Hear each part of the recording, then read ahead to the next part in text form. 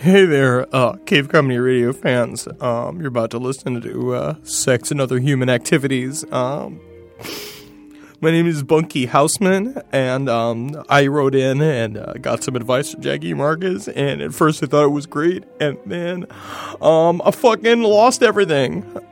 So if you could just know that their advice is for entertainment purposes only. You know, I lost my family, I lost my house, and I lost my career, which was hard to do. I was a professional gambler. I thought that would be a thing that they could help me do, and they did.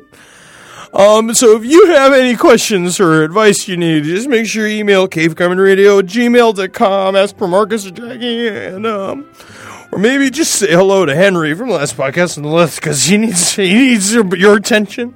He needs your affection. Thank you, and enjoy Sex and Other Human Activities. It's just, you know, sometimes you get so panicked. when your body immediately comes filled with panic, I'm just like, I can't think about anything else. I know that feeling. Welcome to Sex and Other Human Activities. I'm Marcus Parks. I'm Jackie Zabrowski, and I'm not panicked anymore. No, you are perfectly calm now. Yes, now I'm calm. Good.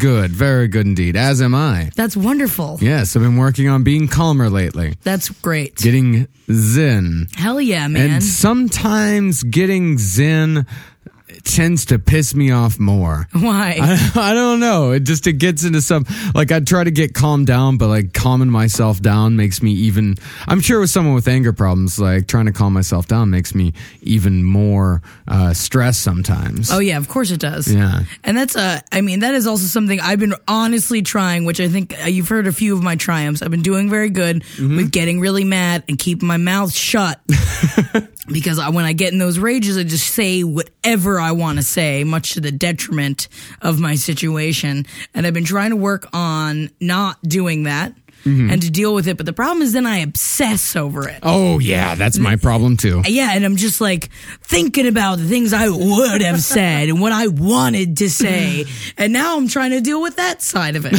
So in turn, getting more zen and trying to not put negativity into the air, it's so poisonous.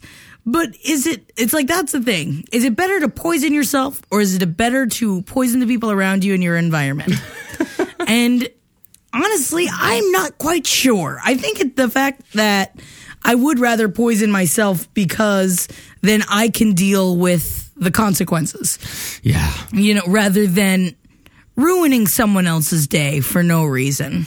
Well, sometimes I find that when you get angry at, say, a stranger, yes, someone like that, and you hold it in and you get inside yourself, when you don't get angry with that person, when you have every right to be angry at them, when you don't get angry with them, then it all fucking like comes inside and it fucking rips you apart, and then you end up taking it out on somebody else. Right. Or at least I try to relish in my triumph over it, rather than keeping the anger. Then like I come in here, I'm like, Marcus, I did good today. You know, I feel like it's like that's still angry. It's still coming from a place of anger, but I feel like at least trying to turn it into something that is positive, which is very hard to do. You know, I was on a bus a few days ago, and there was something jammed in the like thing where you put your Metro card in, and I didn't know what to do. I'd never seen it before, so I was like gonna take it out, and the bus driver was like, "Miss, do you see something in the Metro card?"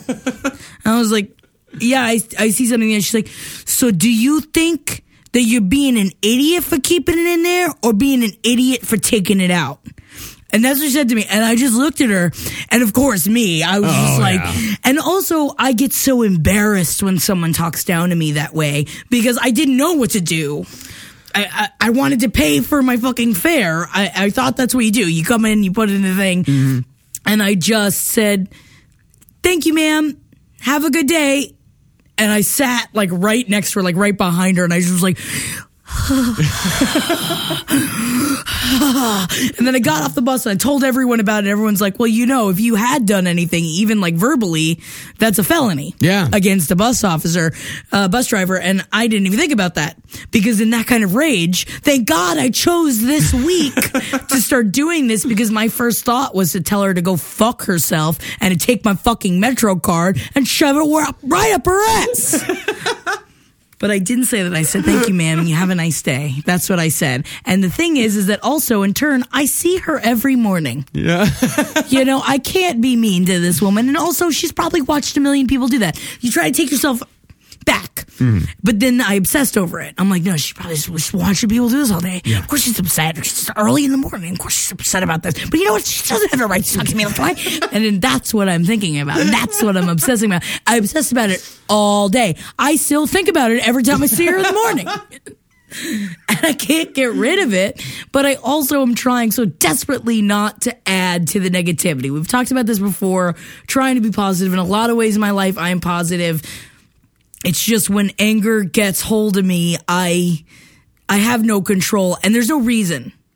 It's of course, I'm chemically unbalanced, but you have to have some self-control. And I'm grasping at it. It's so hard to do. It's so hard because I know that I have a problem, and I know that there are a lot of ways to deal with this, and that's why, you know, we've talked about that I'm going to start therapy again. And so, like, the ways to with that, when that poison is inside of you, talking it out is a great way to get rid of it. It's an amazing way to get rid of it, you know, because if you leave it in, if you keep it in yourself, because, okay, some people, sometimes then, I think in some situations, conflict is needed. Right. You can't let people walk all over you all the time, but it's not necessary all the time. And it's great that, you know, you thought, you rationalized, you kind of have a rational explanation for it where you thought, all right, this woman has to deal with fucking people all day long. And New York City bus drivers are probably the most curmudgeonly of all public workers in the entire city. Yes. Because they have to deal with crazy fucking people all day long. So you kind of just keep it in. You're like, all right, that person has no right to fucking talk to me that way. But what good is it going to do for me to get into a fight with a bus driver right now? We've all seen people get into fights with the bus driver. Time and time again, we've seen people get into fights, and it doesn't do any good. There's no reason for it. Most of the time, you just get thrown off the bus, right? And which I have gotten thrown off the bus before, but that's neither here nor there. But then I feel like in my everyday, which is also something that I've been dealing with a lot lately, with personal issues, with personal work issues, especially with comedy issues, confrontation is something that I cannot do. And that is something that I've really been trying to desperately deal with. I'm very bad at looking someone in the face and saying, this is what you're doing and this is how I feel about it. Yeah, me too. In my relationship, we've worked on it. We have grown leaps and bounds of being able to talk about that stuff. But when it comes to work things, and especially in comedy, and people that you work with that you're also friends, and saying those things like, why can't I be direct? I can be direct to complete strangers, but I can't be direct to people that I know. It's harder to be direct with your friends than it is to be direct with your significant other or with strangers. For some reason, friends are the hardest people to be direct to. And I don't know why that is. Maybe it's because it seems like sometimes, you know, if you are in a relationship, like sometimes it seems like, you know, you kind of deal like with a lot of drama in the relationship, and you deal with a lot of conflict in your relationship that you have, you know, no matter whose fault it is, you know, we can both be somewhat dramatic people, you know, we can both introduce drama into our relationships, yes. But we can also have drama introduced in our relationships. And I think sometimes that we think that, you know, we look at our friends as a refuge from that, you know, but the other part about that is that we work with a lot of our friends, and sometimes work produces drama. And a lot of times work is already stressful. You know, even if out there, if you don't work with your friends, if you just go to work and you have a hard time confronting the people at work, you already have stress put on you because of work. And I think a lot of times people would rather just not deal with what's going on with that coworker or with that friend or with that person. They'd rather just let it bubble inside of them, or they'd rather just deal with it in some other way, in some roundabout way. It's like, all right, well, okay, so this person, you know, fucks up all the time, but you know what? I can just put in an extra hour of work a week and I can cover for that person, and I don't have to fucking talk to them about it, and I don't have to confront them about it, because it's hard to do. It's hard to confront people that you're not in an extremely intimate relationship with. And who knows why that is? It could be an American thing where Americans were very polite people, sometimes to a fault. You know, people, it's the funny thing that I always hear, the stereotypes about Americans, is that I've simultaneously heard that we're rude and that we're too polite. I've heard that at the exact, I've heard that people say that in the same fucking breath. It's like, oh, you Americans, you're so rude. And it's like, you Americans, you're too polite. You know? It's like, fuck, because we're rude about the wrong things. That's the thing. It's like, and we just can't. It's something about like an emotional connection with someone that like you don't want to break. It's like if you're fucking someone and you're dealing with all that stuff, talking about kids, talking about all this, you have to, like, there is no break between the two of you. You are, not that I hate using the like phrase "you are one," but you know, that's something you guys have to talk about. But with a friend, there is a barrier there. And especially like between like, besides working with like at an office space or something, someone that you work with creatively, that you've known for a long time, that is not pulling their weight. It's not like even something that's like, oh, but I can work extra to make up for that. You need their input. Yeah. If I'm working with someone creatively, there's a reason. It's because we work together well. And if you're not meeting me halfway, then this is something we need to talk about. But then it's like, I feel like it's the most heartbreaking, heart-bearing conversation to say that, like, I need you in this. Especially to someone that you have a barrier with, someone you've grown apart from, that you've worked with for a long time. And the fact that you have to sit down and openly say, like, I don't like who you're becoming. Yeah. And it's just so, and this is something that I'm dealing with this week. You know, I would appreciate if anyone has any help out there, you know, advice. let me, you know, any kind of advice. I mean, of course I'm dealing with it. We're going to talk about it, but I have to say I've been having anxiety attacks over it, and it's scary. It's weird. I don't know why, but sometimes the end or the possible end of a friendship can be more heartbreaking than the possible end of a relationship. Because friendships, you don't expect them to end. Right. With a relationship, you know, there's always the possibility that a relationship might end. That's the nature of relationships, you know, is that you're together. You throw yourself out there. Yeah, you throw yourself out there. You're together until you're not anymore, whether it be through death or through breaking up. And most people, I think, don't remain friends with their significant others. I'd say the majority of people don't, or at least the majority and of people. And if you can, man, more power to you. Yeah. The majority of people don't stay friends with all of their significant others. There's some that I'm friendly with, others that I'm not so friendly with. But with a friendship, like, you don't see any end to a friendship. You know, you don't really look into the future with a friendship. Like, you don't make friends with someone and think like, is there a future in this? Yeah. Like, you don't think, am I going to get married to this person? Yeah. Can I have kids with this person? Like, you don't think that with a friendship. You don't ever expect it to end, you know, but friendships end all the time, for whatever reason. But most of the time friendships end just because the people drift apart, and just kind of stop talking to each other. They get into different circles, or if someone will move away, or, you know, they graduate from high school school, move and go to different colleges, or graduate from colleges and move to different towns, and you just don't see that person anymore, and that friendship just slowly fades away and ends. But when there's a situation where the friendship requires a talk, and when the friendship requires two people to get together and to confront each other, that's really fucking hard, because you never expect that to happen. And it was great, honestly, like, which I've talked about this before, my friend that was doing heroin and was highly addicted to Oxycontin, who was my best friend for most of my life, when I had to have my final talk with her. And I just remember afterwards, I didn't cry. I cried everything. I didn't cry through the whole conversation, telling her I didn't want to see her anymore. I didn't want her to contact me anymore. And then afterwards, I came back to my mom's house, and I got into bed, and I cried for like 2 days straight. Yeah. And my mom was just like, and I was like, I don't understand why I can't get past this. Like, I've been wanting her out of my life for such a long time. And then it happens. And it's like, and it's true. You grieve after a friendship ends. The same way you grieve after a relationship or a death. You go through all of the stages of grief because it is a loss. It is something that is not, it's not being fulfilled in your heart anymore. And even if for so long with her, it was like, please get better. I give you all this money. I do all these things. I'm here for you, and I can't help you. And even that being gone, it wasn't a relief.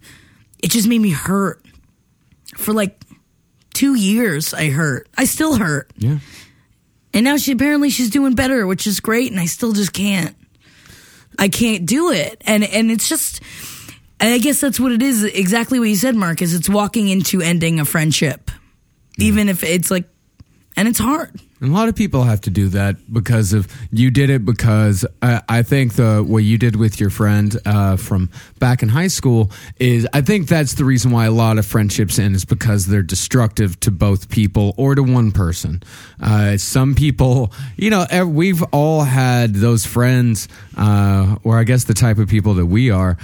You have that friend that you meet, and you both love getting fucked up and as fucked up as possible, and you can both get really fucked up, and you like to do it a lot, and you love hanging out with the other person, and you love hanging out with that other person when you're both fucked up. So that leads down a path of self-destruction. And there have been friends in the past where I have had to cut ties with because we were killing each other. Yeah. We were dying together. Our addictions, our drug addictions, the ones that we had together.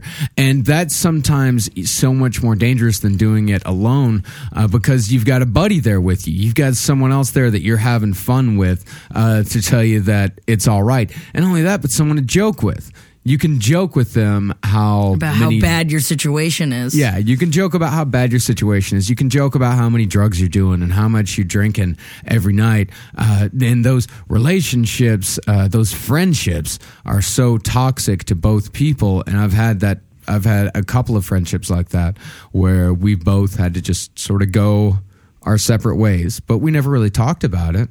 We just kind of stopped calling each other. We kind of stopped hanging out with each other so much. And every once in a while, we'll comment on something on Facebook, but we both saw that was a very destructive way to live. And maybe we should have talked about it. Maybe we should have sat down and actually said, like, hey, either, we stop getting fucked up all the time, or, we just kind of have to go our separate ways. But we just ended up going our separate ways anyway. But what's hard about the situation that you're going through right now is that it has nothing to do with that. It has nothing to do with a destructive relationship. It's not a toxic relationship. It's just not working anymore. Yeah. It's just, yeah. Which makes it almost like a relationship. It's just, we're just not working anymore.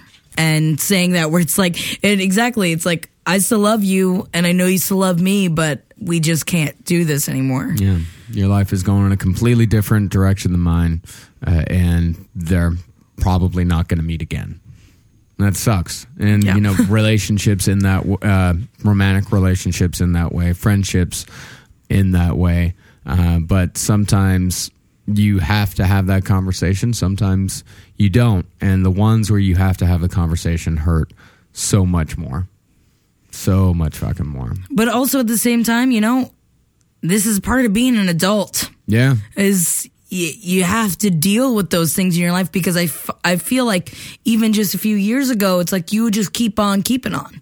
You know, it's like, oh, well, no, we can figure this out. No, we can do this. And you prolong it and you prolong it and now it's just like, why am I unhappy? Yeah. This is a huge source of my unhappiness, and I know it's a huge source of your unhappiness as well. So why not? We just have to get it out in the air and just deal with it and talk about it, and it sucks. But that, you know, and that's also just what being a responsible adult is. And it fucking sucks. And I hate being an adult. But I also feel like I'm growing because of it. And it's times like this, which everyone's like, you know, if you're in a bad spot and when you can feel yourself growing up, which I feel like everyone has felt, you know, and it's like, I'm 26 and I can feel myself growing up this week. Yeah. No, it never stops either. Yeah. I'm 30. I just turned 31 and I felt that I felt that about 3 weeks ago. I really felt that on Friday because I just got made full-time station or studio director and station manager here at Cape Comedy Radio. Congratulations, Marcus. Thank you very much. Like I'm not doing anything else besides radio anymore. And I got told that on Friday, and it was this sudden feeling of responsibility. Like it's like, wow, this whole thing is my responsibility now, and this is my only responsibility. I can't blame anything. I can't blame anyone else. I can't blame anything on. It's like, oh well, I had all this other stuff to do. It's this intense responsibility that I have now. And the first time I've been doing pure radio in 8 years, where I've been doing nothing but, and it's mind-boggling to think about. It's amazing to think about because it's something that I created and that I'm completely and totally responsible for. But I felt myself grow up when I gained a level when I did that. And every time I gain a level, and I know you do this, I know you do the same thing, and you're going through the same thing right now, is that when you gain a level, it feels like you're at level 1 again. Because you're at the very bottom of the next level. The next level. Like you're climbing a whole new ladder. And you're just like, God knows, what is the next level going to be? What is it going to be? Because also it's like, exactly, like that is wonderful news and scary all at the same time. I feel like every level you get, it's wonderful and also terrifying because it's a whole fucking brand new continent unfolded right before your eyes. And you're just like, all right, man, I'm going to fucking Christopher Columbus the shit out of this continent. I'm not going to kill a bunch of Indians. I'm not going to be killing willy-nilly. Peacefully, I'm going to get through the continent. Oh, how about I'm Lewis and Clark in this bitch? Sure, okay, all right, yeah. Make your own path. Hope I fucking meet a Sacagawea along the way. Oh, you're going to get a few Sacagaweas, I got to fucking tell you. It'll be fun, but every time you gain a level, I'm sure a lot of listeners out there can attest to that. If you've just graduated high school or just graduated college, or if you've finally gotten a job that you really enjoy, or if you've just had a kid, you start at the bottom every time, and there's all new stresses that go along with that. And the first few weeks of that time, there are going to be stresses that you didn't even think about.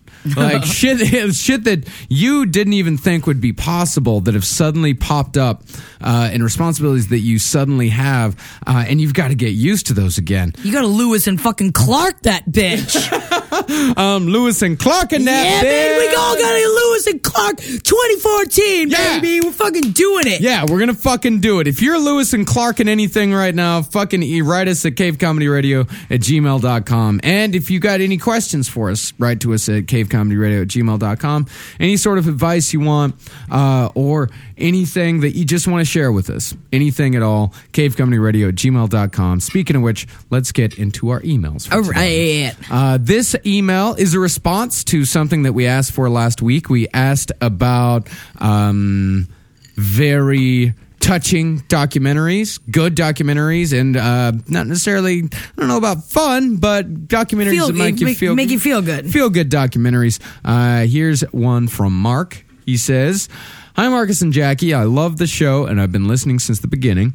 I I would like to recommend a documentary as requested on your most recent show. It is Searching for Sugar Man. When I watched this, it touched me so deeply, it got me quite emotional. I now live in Toronto since 2000, yes, with that goofball embarrassment of a mayor, but I grew up in South Africa. Goofball embarrassment. This is Rob Ford. He's fucking great. But anyways, I'm sure it'd be much different. Goofball is a good term for him, though. I mean, I don't know about embarrassment, but goofball. Oh, he is the goofiest of balls. Oh, is he wonderful. If he was mayor of New York City, I would probably think differently. But from the outside, he's a fucking just a ball of joy.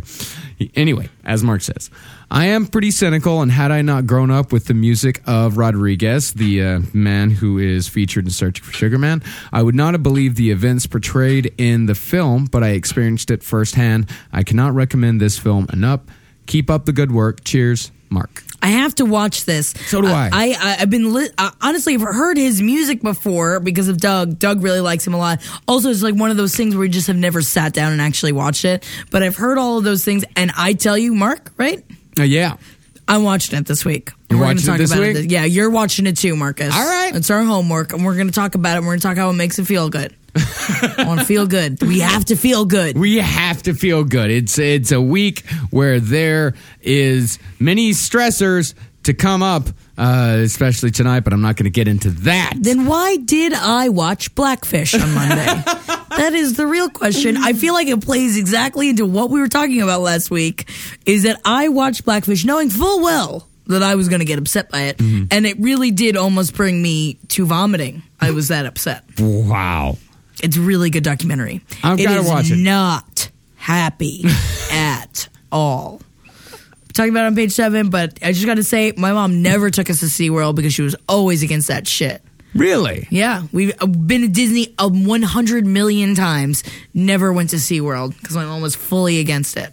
That's actually very admirable. Yeah, it's also weird because like it's not her at all, but she feels like she was a fish in another life. So there's that whole. Well, you know, she's got her quirks. You know, all of our mothers have their quirks. She's got all these past lives she has to deal with. So. Yeah, I mean, not all of us have to deal with that, but you know, some of us do, and your mother is one of them. I do want to alert that I am going to talk about it in the next few weeks. That Henry, as most of you know from last podcast on the left, yes, got me a meeting with one of the best psychics in the world. Oh, for Christmas, and it's going to come in the next few weeks. I have to call and make an appointment, and he specializes in career, future, and past lives. Past life regression. Yes. Ooh. And I've had my birth chart read. I've done the whole thing. It's kind of what my mom's deal is, but I am very interested. And I'm going to let you guys know about it. I just want to let you know. I can't wait. This is great. Yeah, I think it's gonna. I think it's gonna take me places. I mean, he's the best. He's one of the best in the world. So. I mean, better than that charlatan I went to on St. Mark's Place for that last podcast on the left episode. Yeah, episode 9, Psychic Journey. You can't do that. Yeah, she just freaked me out and told me that someone I work with will betray me. Uh-oh. Yeah. It's not me. I know it's not you. Yes. I know it's not. It's Kissel. It's Ben Kissel. I know that already. If there's a more likely candidate, I'd like to hear. All right, let's get to our next letter. This is, she says, call her Squishy Sally. Ooh. Yeah. Sorry. I just imagined like a little baby and you squish her belly and she goes, ee, and her name is Sally.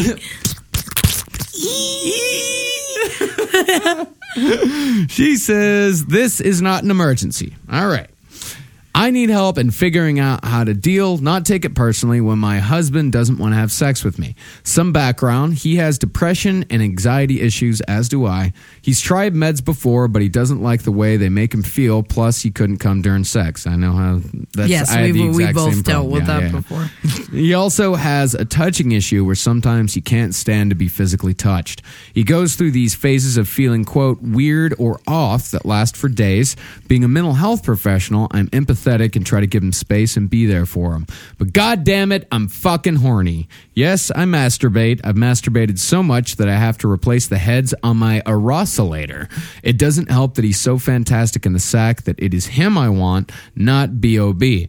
I know that I have an above average sex drive and I want it every day, usually multiple times a day. I'm almost 30 and we've been married for almost 7 years. I try to not let it get to me. I can intellectualize it and know that it is not that he doesn't find me attractive. He tells me every day and often squeezes my tits and ass. It has gotten to the point where I'm resenting him, don't feel attractive, and don't try to initiate anymore due to not wanting to get gently rejected.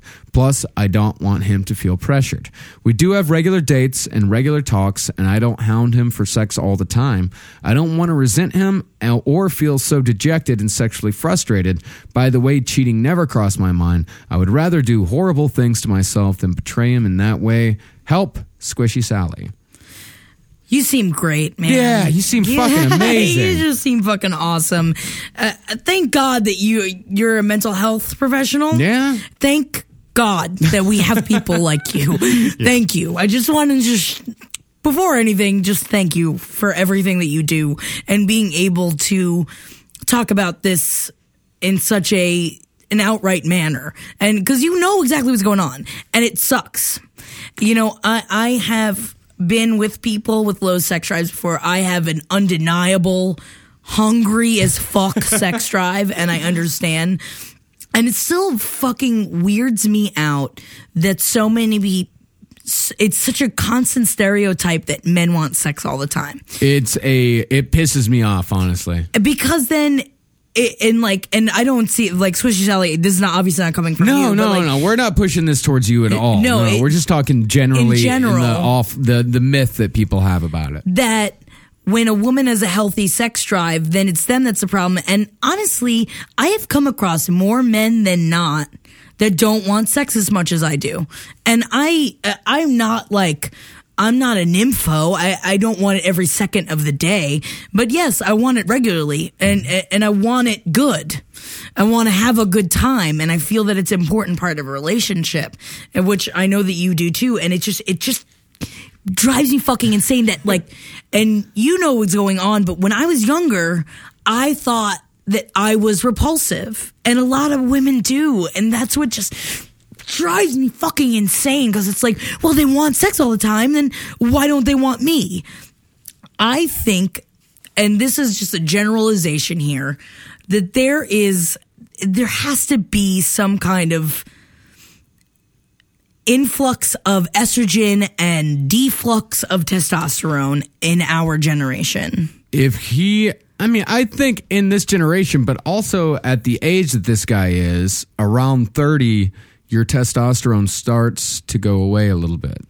And men. But also, you've been together for a long time. I understand. I've been with in their 20s that also didn't want it. And I think that, at this point, that you might want to consider him getting testosterone. That's not a bad idea at all. And, I think you do have a point with the switching of hormones. Right? In men and women. There does seem to be a weird switch of hormones. I don't know what it is. I don't know if it's something they're putting in the chicken or the milk. Which I feel does have a big thing to do with it, but also I do believe that the use of constant birth control in women has changed our genetics. It's changed our hormones. Mm-hmm. And I feel that that's a bigger reason of why women can't get pregnant and why sex drives are different. And I know that also in the past, we weren't allowed to talk about it. Mm-hmm. Now is in the past 30, 40 years, we were able to talk about it. But I feel like now more than ever, you see it, that the woman has more of a sex drive than the man. And again, I've been through it before, and it's the most frustrating thing in the world, because then it gets to a point where then I'm not going to try anymore. Yeah. Then why am I going to try? If you don't want it, I don't want to be rejected, because that is, no matter how much someone loves you and how much they tell you you're beautiful, it hurts.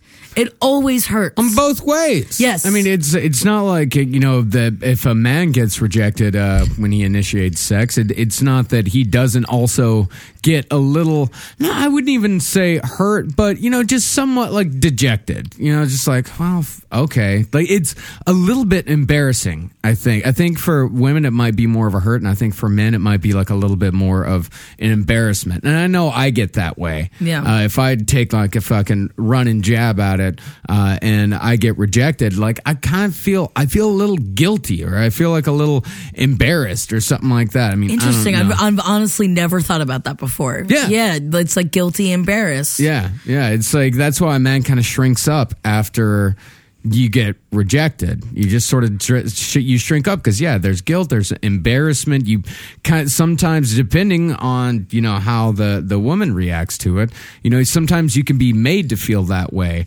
like, oh God, you always want it. No, you're always on top of it. But never say that. Yeah. You should never say that. That's an awful thing to say in a relationship. But what also happens with men and women is the myth that men always want it. Some women say, like, no matter how much you try, if you might try like once a week, if the woman has a low sex drive, it might feel like you're poking a boner into her back all the time.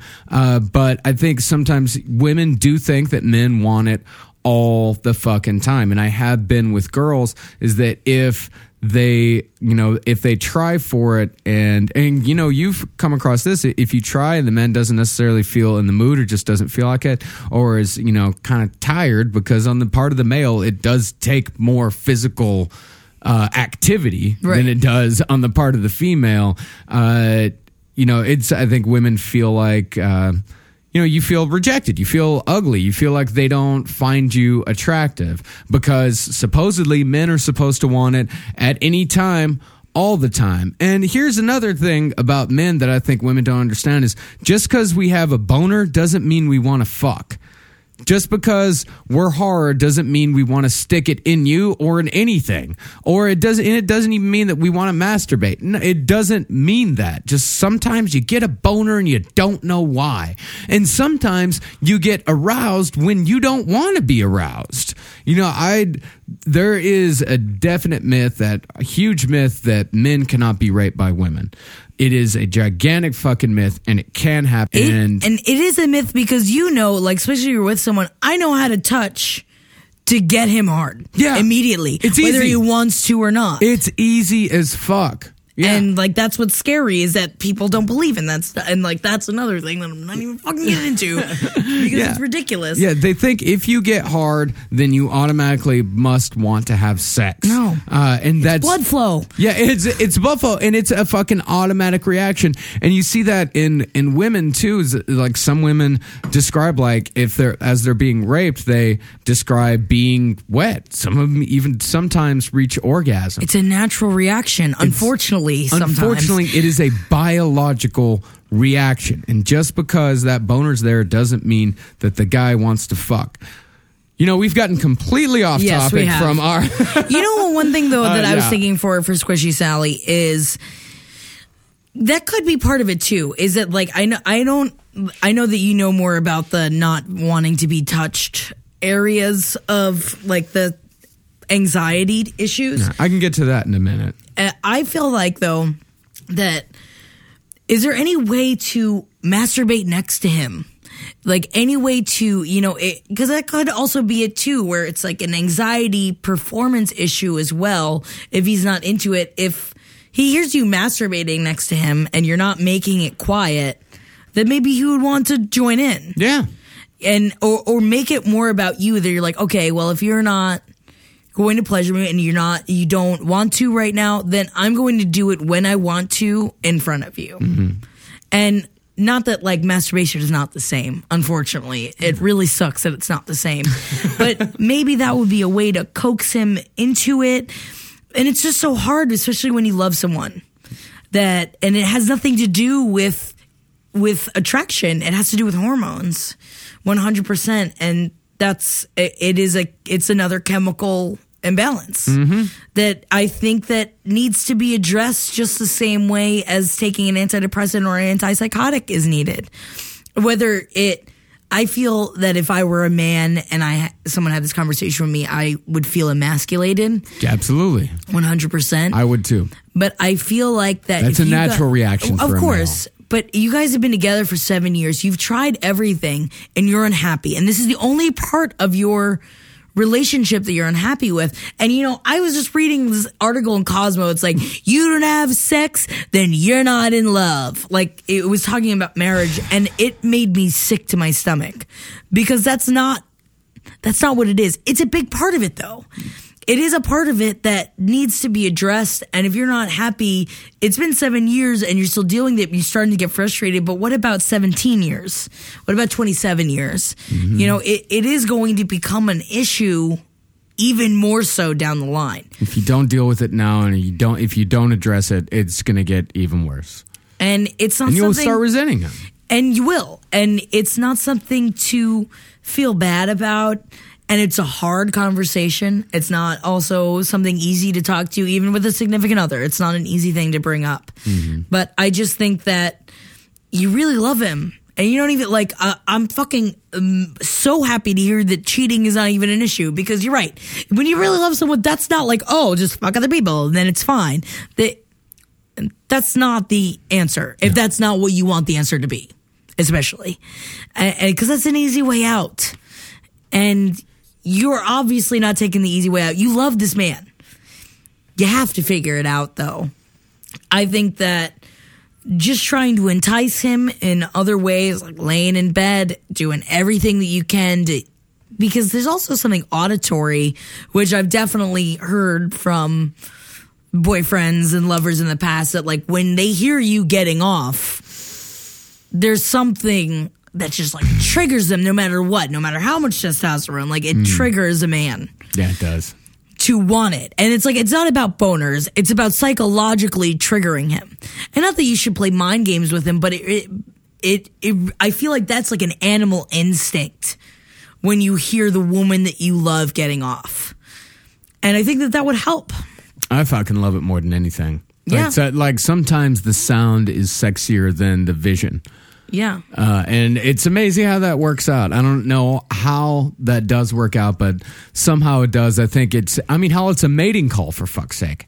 That's what it is. When you hear a woman making those noises, that is a literal mating call. It is a come here and fuck me. And that, I think, can arouse a man more than the vision of the woman ever could. And to maybe give you a little bit of insight into him and what he's going through is that, I've gone through these same things. I've gone through periods where, I don't want to have sex. I, don't want to masturbate. I don't really want to do anything at all. I can definitely relate with his his feelings of feeling weird or off. I know that completely. And I still go through that. I still have that all the time, where, now it usually lasts for, no more than a day. Now that I've got my shit under control, no more than a day. And you say that he doesn't like taking antidepressants because he can't come during sex. I went through the exact same thing. He says he doesn't like the way they feel. Maybe he could try a different one. Sometimes just an SSRI across the board, all the SSRIs, a lot of them have similar side effects. It's a lot of times the side effects don't necessarily change all that much from one SSRI to the next, but they can work in different ways, which is why there's so many different ones. But, maybe he could go to therapy for it. You're a mental health professional. I'm sure you know someone. I don't know in what capacity you're a mental health professional. You might work at a psychiatric hospital, or, you might be a therapist yourself. We don't really know.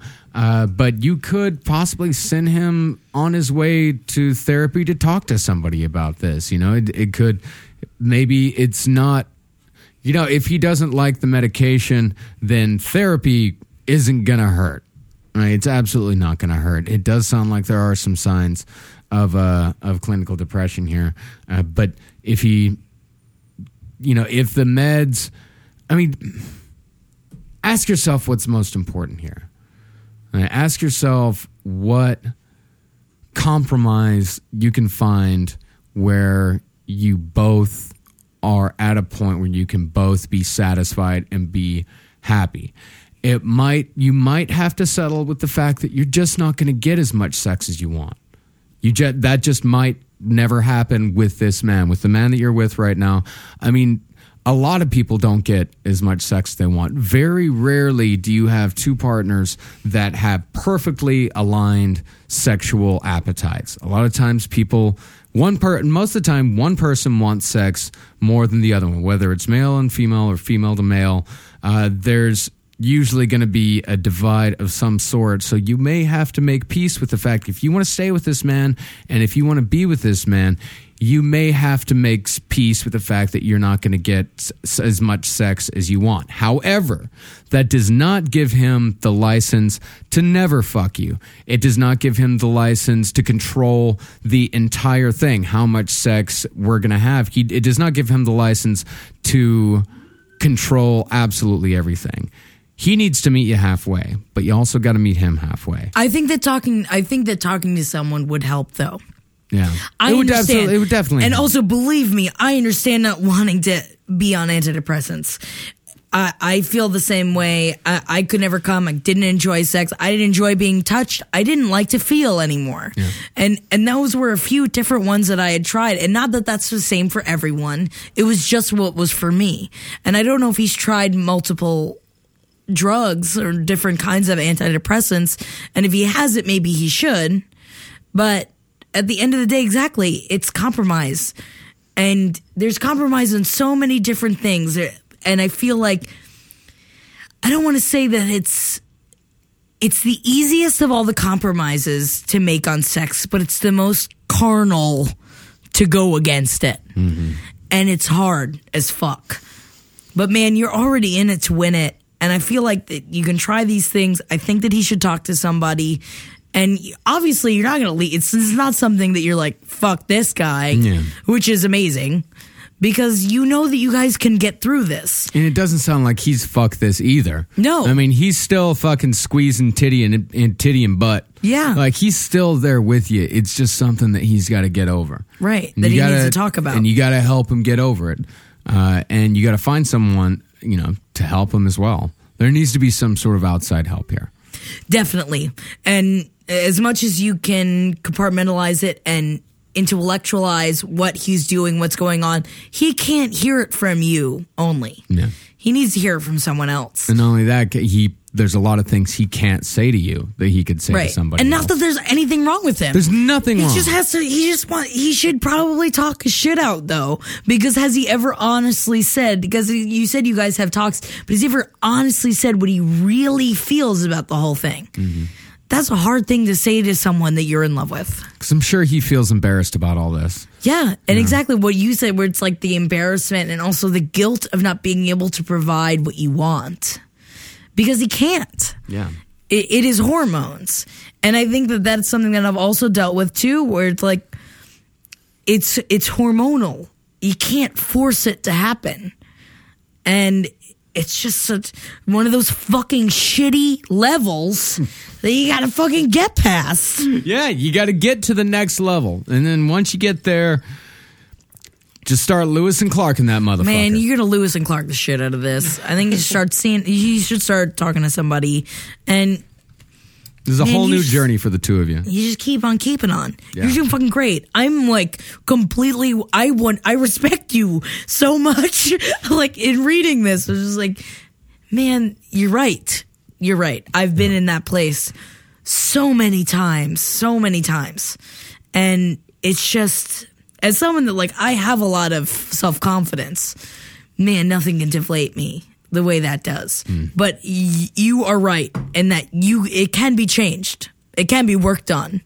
And I feel that if anyone, you can fucking do the shit out of this, Squishy Sally. I don't like calling you Squishy Sally after that. But I appreciate the name. And I like that you asked for your own name. Absolutely. I like that too. All right, and that's it for this edition of Sex and Other Human Activities. If you have any questions, of course, cavecomedyradio@gmail.com. Any comments about any advice that we gave today, and if you want to add to anything that we've said today, if you have any personal experiences that you think may help the people that we've talked to on air today, email us at cavecomedyradio@gmail.com, and we'll talk to y'all next week. See you next week.